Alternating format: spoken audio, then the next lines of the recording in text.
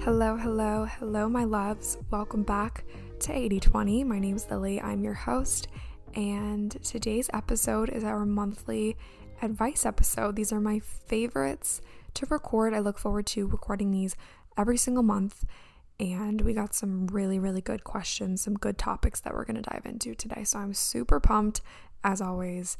You guys know I just love recording the podcast, so it doesn't really matter what the topic is. I'm just excited to talk about it. I'm always super pumped to talk about it, but today we actually do have some really solid, good topics, and a lot of the questions that you guys asked were like multiple, like a couple of you asked the same question, if that makes sense. So like a lot of people asked about how to make friends as an adult. A lot of people asked about, like some money stuff, which is interesting. Some of you asked about like college related things. So we just have a lot of really good topics to touch on today. But before we get into that, I did want to share a couple announcements with you guys. First things first, I am hiring an assistant. If you guys follow me on Instagram, you probably already know this. I have put out the call for I'm calling it a creative and administrative assistant. The purpose behind this position is to essentially just support me as a business owner, as a health coach. I really just need a lot of help with,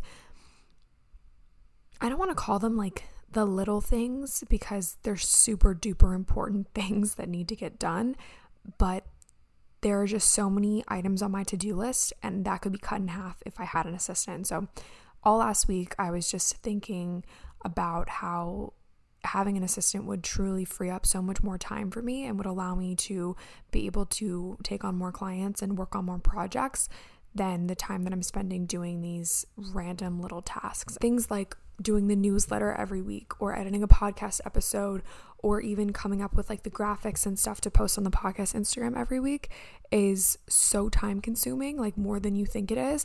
And it would probably free up like 10 to 15 hours of my week if I could pass that along to an assistant. So I am putting out the call on my podcast because I put it out on Instagram, I put it out on LinkedIn, I put it out on a YouTube video that's also going live tomorrow. The position is still up for grabs. I've had a couple people contact me saying that they're going to send their application, but still haven't. Well, it's not even really an application. All I'm asking for is just send me your resume and like a couple sentences, like less than a page, honestly less than half a page, as to why you think that you're the best fit person for this position. If you want more information on this position, I have a highlight on my Instagram page. It's just called LRH is hiring, and you can go see all the details there. I'm so excited to just expand my team, and I know that with an assistant, like I can just take this business to the next level. I just really could use an extra set of hands and eyes and an extra creative mind in the office with me. So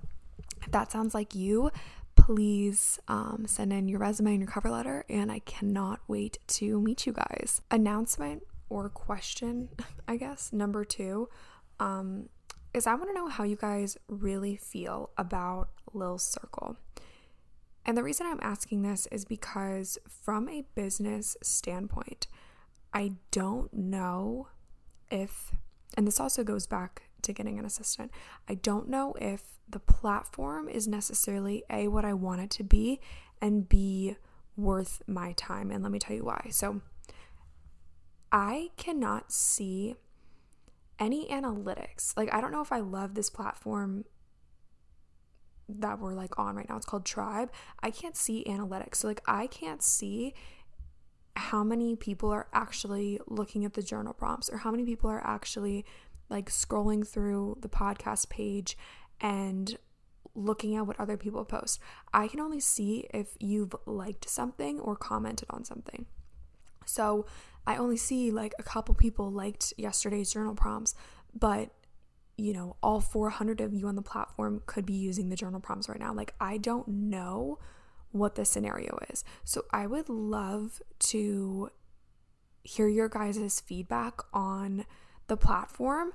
So you can send me a DM on Instagram, or you could post it on the platform itself, like what you like best about the platform and what else you might want me to add to the platform, because right now it's pretty much just journal prompts. And it's not necessarily what I wanted the platform to be, was just journal prompts. And I also, like when we did the 4 Days of Healthy Habits challenge back in July, we did all the content on there. But I'm like, would it just be beneficial to add like a blog feature on my website? And it could be the same thing. Like, I don't really know how we're gonna go with that. I definitely just wanted Lil Circle to be like a trial run and something fun that we could add to like this season of the podcast. But as the season's kind of coming to a close, like we only have another month of season 2. So let me know what you guys think of Lil Circle. If you think that you enjoy the platform, if you'd rather see like the journal prompts on Instagram, or if you'd rather see them as like blog posts on my website. I don't know. What do you guys like? Or if you have a completely different idea, please let me know. I'm so open to any and all feedback. It's so fun being a business owner and being a creative person because there's so much trial and error. And right now, like in my health coaching business, we've been open technically for 8 months now, almost 9 months, and since January of 2021. And I've done so much trial and error throughout this whole first year that I'm really getting the hang of things, which is cool to say, but I also have so much growing and so much learning to do, and I'm still trying to figure out how exactly can best help you guys and meet you where you are. So please let me know what you guys are thinking of Lil Circle, if you use it, if you don't use it, what you like about it, what you don't like about it. And if you don't use it and you have an account, why don't you use it? Alrighty, getting into what you all came here for. The Q&A, the questions, the advice column, call it what you want. But we're going to go ahead and get into it now. First question is, how did you convince your parents to let you do online college / stray away from the typical college path? I feel like I talk about my college transferring a bunch of different times story pretty frequently on the show, and I talk about it because I feel like A, it's shaped me into the person who I'm supposed to be, and B, everybody just showcases like the cool college experience. No one really showcases transferring 3 times and then ending up in your hometown, right back where you started essentially, but not necessarily right back where I started, because I've grown so much just through all of this crazy stuff that I've been through and shit and drama and Lord knows what else. But how did I convince my parents to let me do online college? It was my parents' idea. My dad was the one who came to me and said, you should look at University of Maryland Global Campus, and I think that online college, especially with the way that the world is going, I think that it would be such a great path for you. It was relatively inexpensive, and it just really worked out perfectly for me. So I didn't have to do any convincing, but I think for someone who is, maybe you have really strict parents or your parents have certain expectations for you, I'm really lucky in the sense that my parents have always supported me no matter what, as long as I have a plan. That's the biggest part of it. If you don't have some sort of plan or some sort of route that you're going to take, if you go to your parents and say, oh, I want to do something crazy, and you don't have a plan, like literally plan A, plan B, plan C, they're going to be like, why? If you don't have reasoning behind it, if you don't have a plan, they're probably not going to be able to support you if you come to them and say something like, oh, I want to do this crazy thing, but you don't have a plan for it, So if you come up with plans A, B, and C, maybe even D, and you go to them and say, this is the reason why I want to do this, and these are my options, they're probably going to have a way easier time supporting you. How do I completely have a fresh start? New beginnings, new habits, etc. This is a really interesting question because I don't think that you can just wake up one day and decide that your entire life is something that it wasn't before. Creating new habits, creating a new beginning happens over time, and it also happens by shifting something in your life currently. So if you're looking for a fresh start, there's probably something in your life that's not currently working. So I would recommend that you pinpoint that thing that's not working and then figure out what you could do better to make your life better.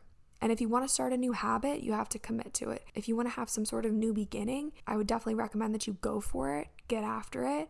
whether this new beginning is like a new job or moving to a new place or looking for a new friend group, which we'll talk about in a minute. I also know that too much change all at once isn't healthy either. So I wouldn't recommend trying to just like wake up one day and changing your whole life around, because that's a surefire way to head back to your old ways very, very quickly. But slowly adapting into the person who you want to be is probably going to be the best route to take. Next question. I really liked this one, and this is something that I've been meaning to talk about for a long time. Is money related. Do you ever struggle with feeling like you're paying too much for an exercise class? I personally can't justify spending $30 on a yoga class. Totally fair and really good question. Money is essentially an exchange of energy.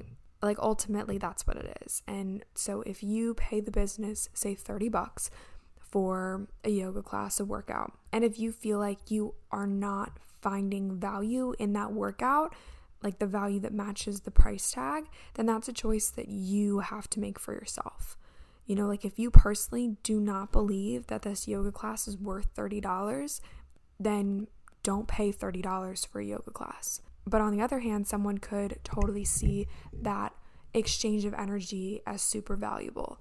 So they might be willing to pay more than $30 for this same exact yoga class. And I think something to remember too is that everybody has different things that they like to spend their money on, right? So there are some people who go get a cup of coffee out and about every single day, and there are some people that refuse to buy coffee out and about because they have a coffee maker at home. And that's just a complete personal decision. And for the people who have a coffee maker at home, they don't see the value in going to Starbucks every day. But people who go to Starbucks every day maybe don't see the value in getting a coffee maker at home. Ultimately, it's just totally up to the individual and how you perceive money, how you perceive this exchange of energy. So it's really just a choice, I feel like, that you have to make for yourself, but also thinking about it from a business perspective. Like if you're going to some type of boutique fitness center, so say like, I don't know, whatever this yoga class is, this $30.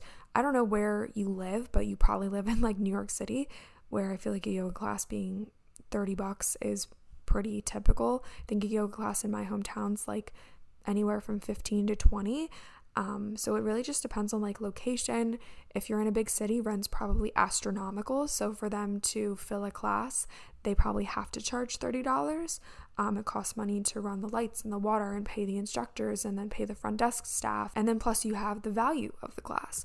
So this business has essentially said that this class is worth $30. And that's a decision that they made, a business decision that they made, and that's just how it is. And if you don't see the value in paying $30, then don't pay $30. Maybe go somewhere where you only have to pay $15, or maybe get some type of yoga membership at home that you can get on your phone, and maybe it's $30 a month and you get unlimited amounts of classes. So I think ultimately it's just about seeing the value in what you're buying. And if you don't think that the price tag and the product match up, then it's just definitely not a purchase that you need to be engaging in. Tips on making friends as an adult.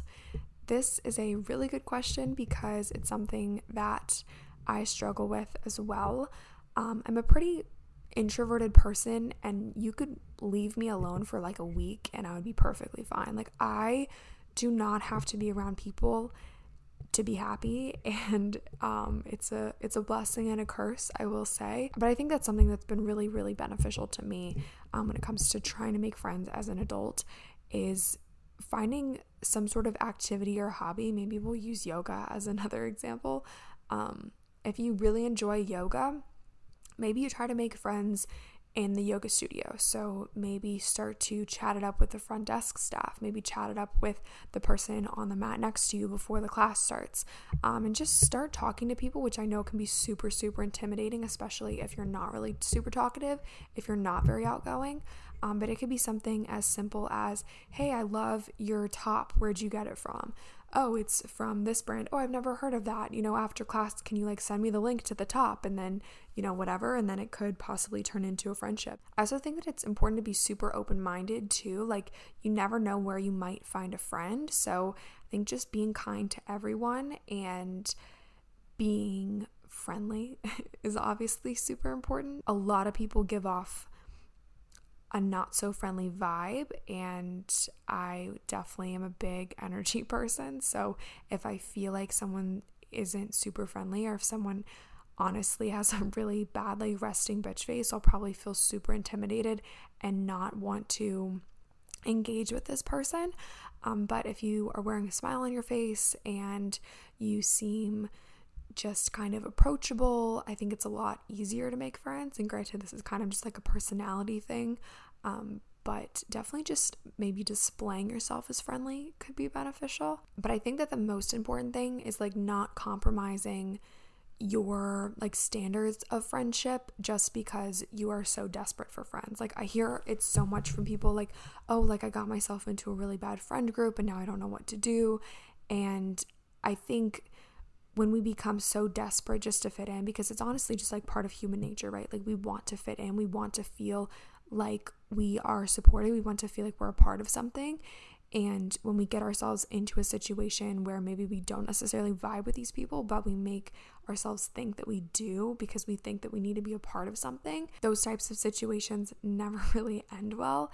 So don't lower your standards or lower your expectations for friends just because you want to fit in.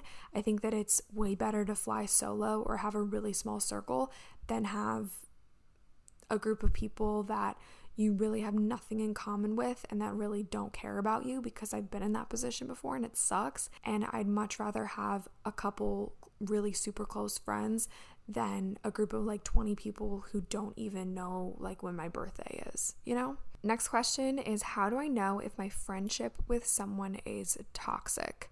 I think if you are asking me that question, you already know the answer. And granted, I don't have any details of your exact situation, but if you are starting to believe that this person is not good for your mental health, is not bringing you joy, is not bringing you happiness, is not acting like a friend, I think you know what my answer to your question is going to be. How do you deal with bad body image days? I actually just recorded an entire podcast episode on body image, so I would definitely encourage you to go listen to that. But my number one tip for dealing with bad body image days is just taking a moment to sit back and thank yourself and thank your body for everything that it's done for you, and then making sure that you're truly taking care of yourself. So if you know that you're doing all the right things for your body, if you know that you're moving your body the way that you're supposed to be, if you know that you're fueling your body with the best types of food, if you know that you're doing all the right things for your mental health,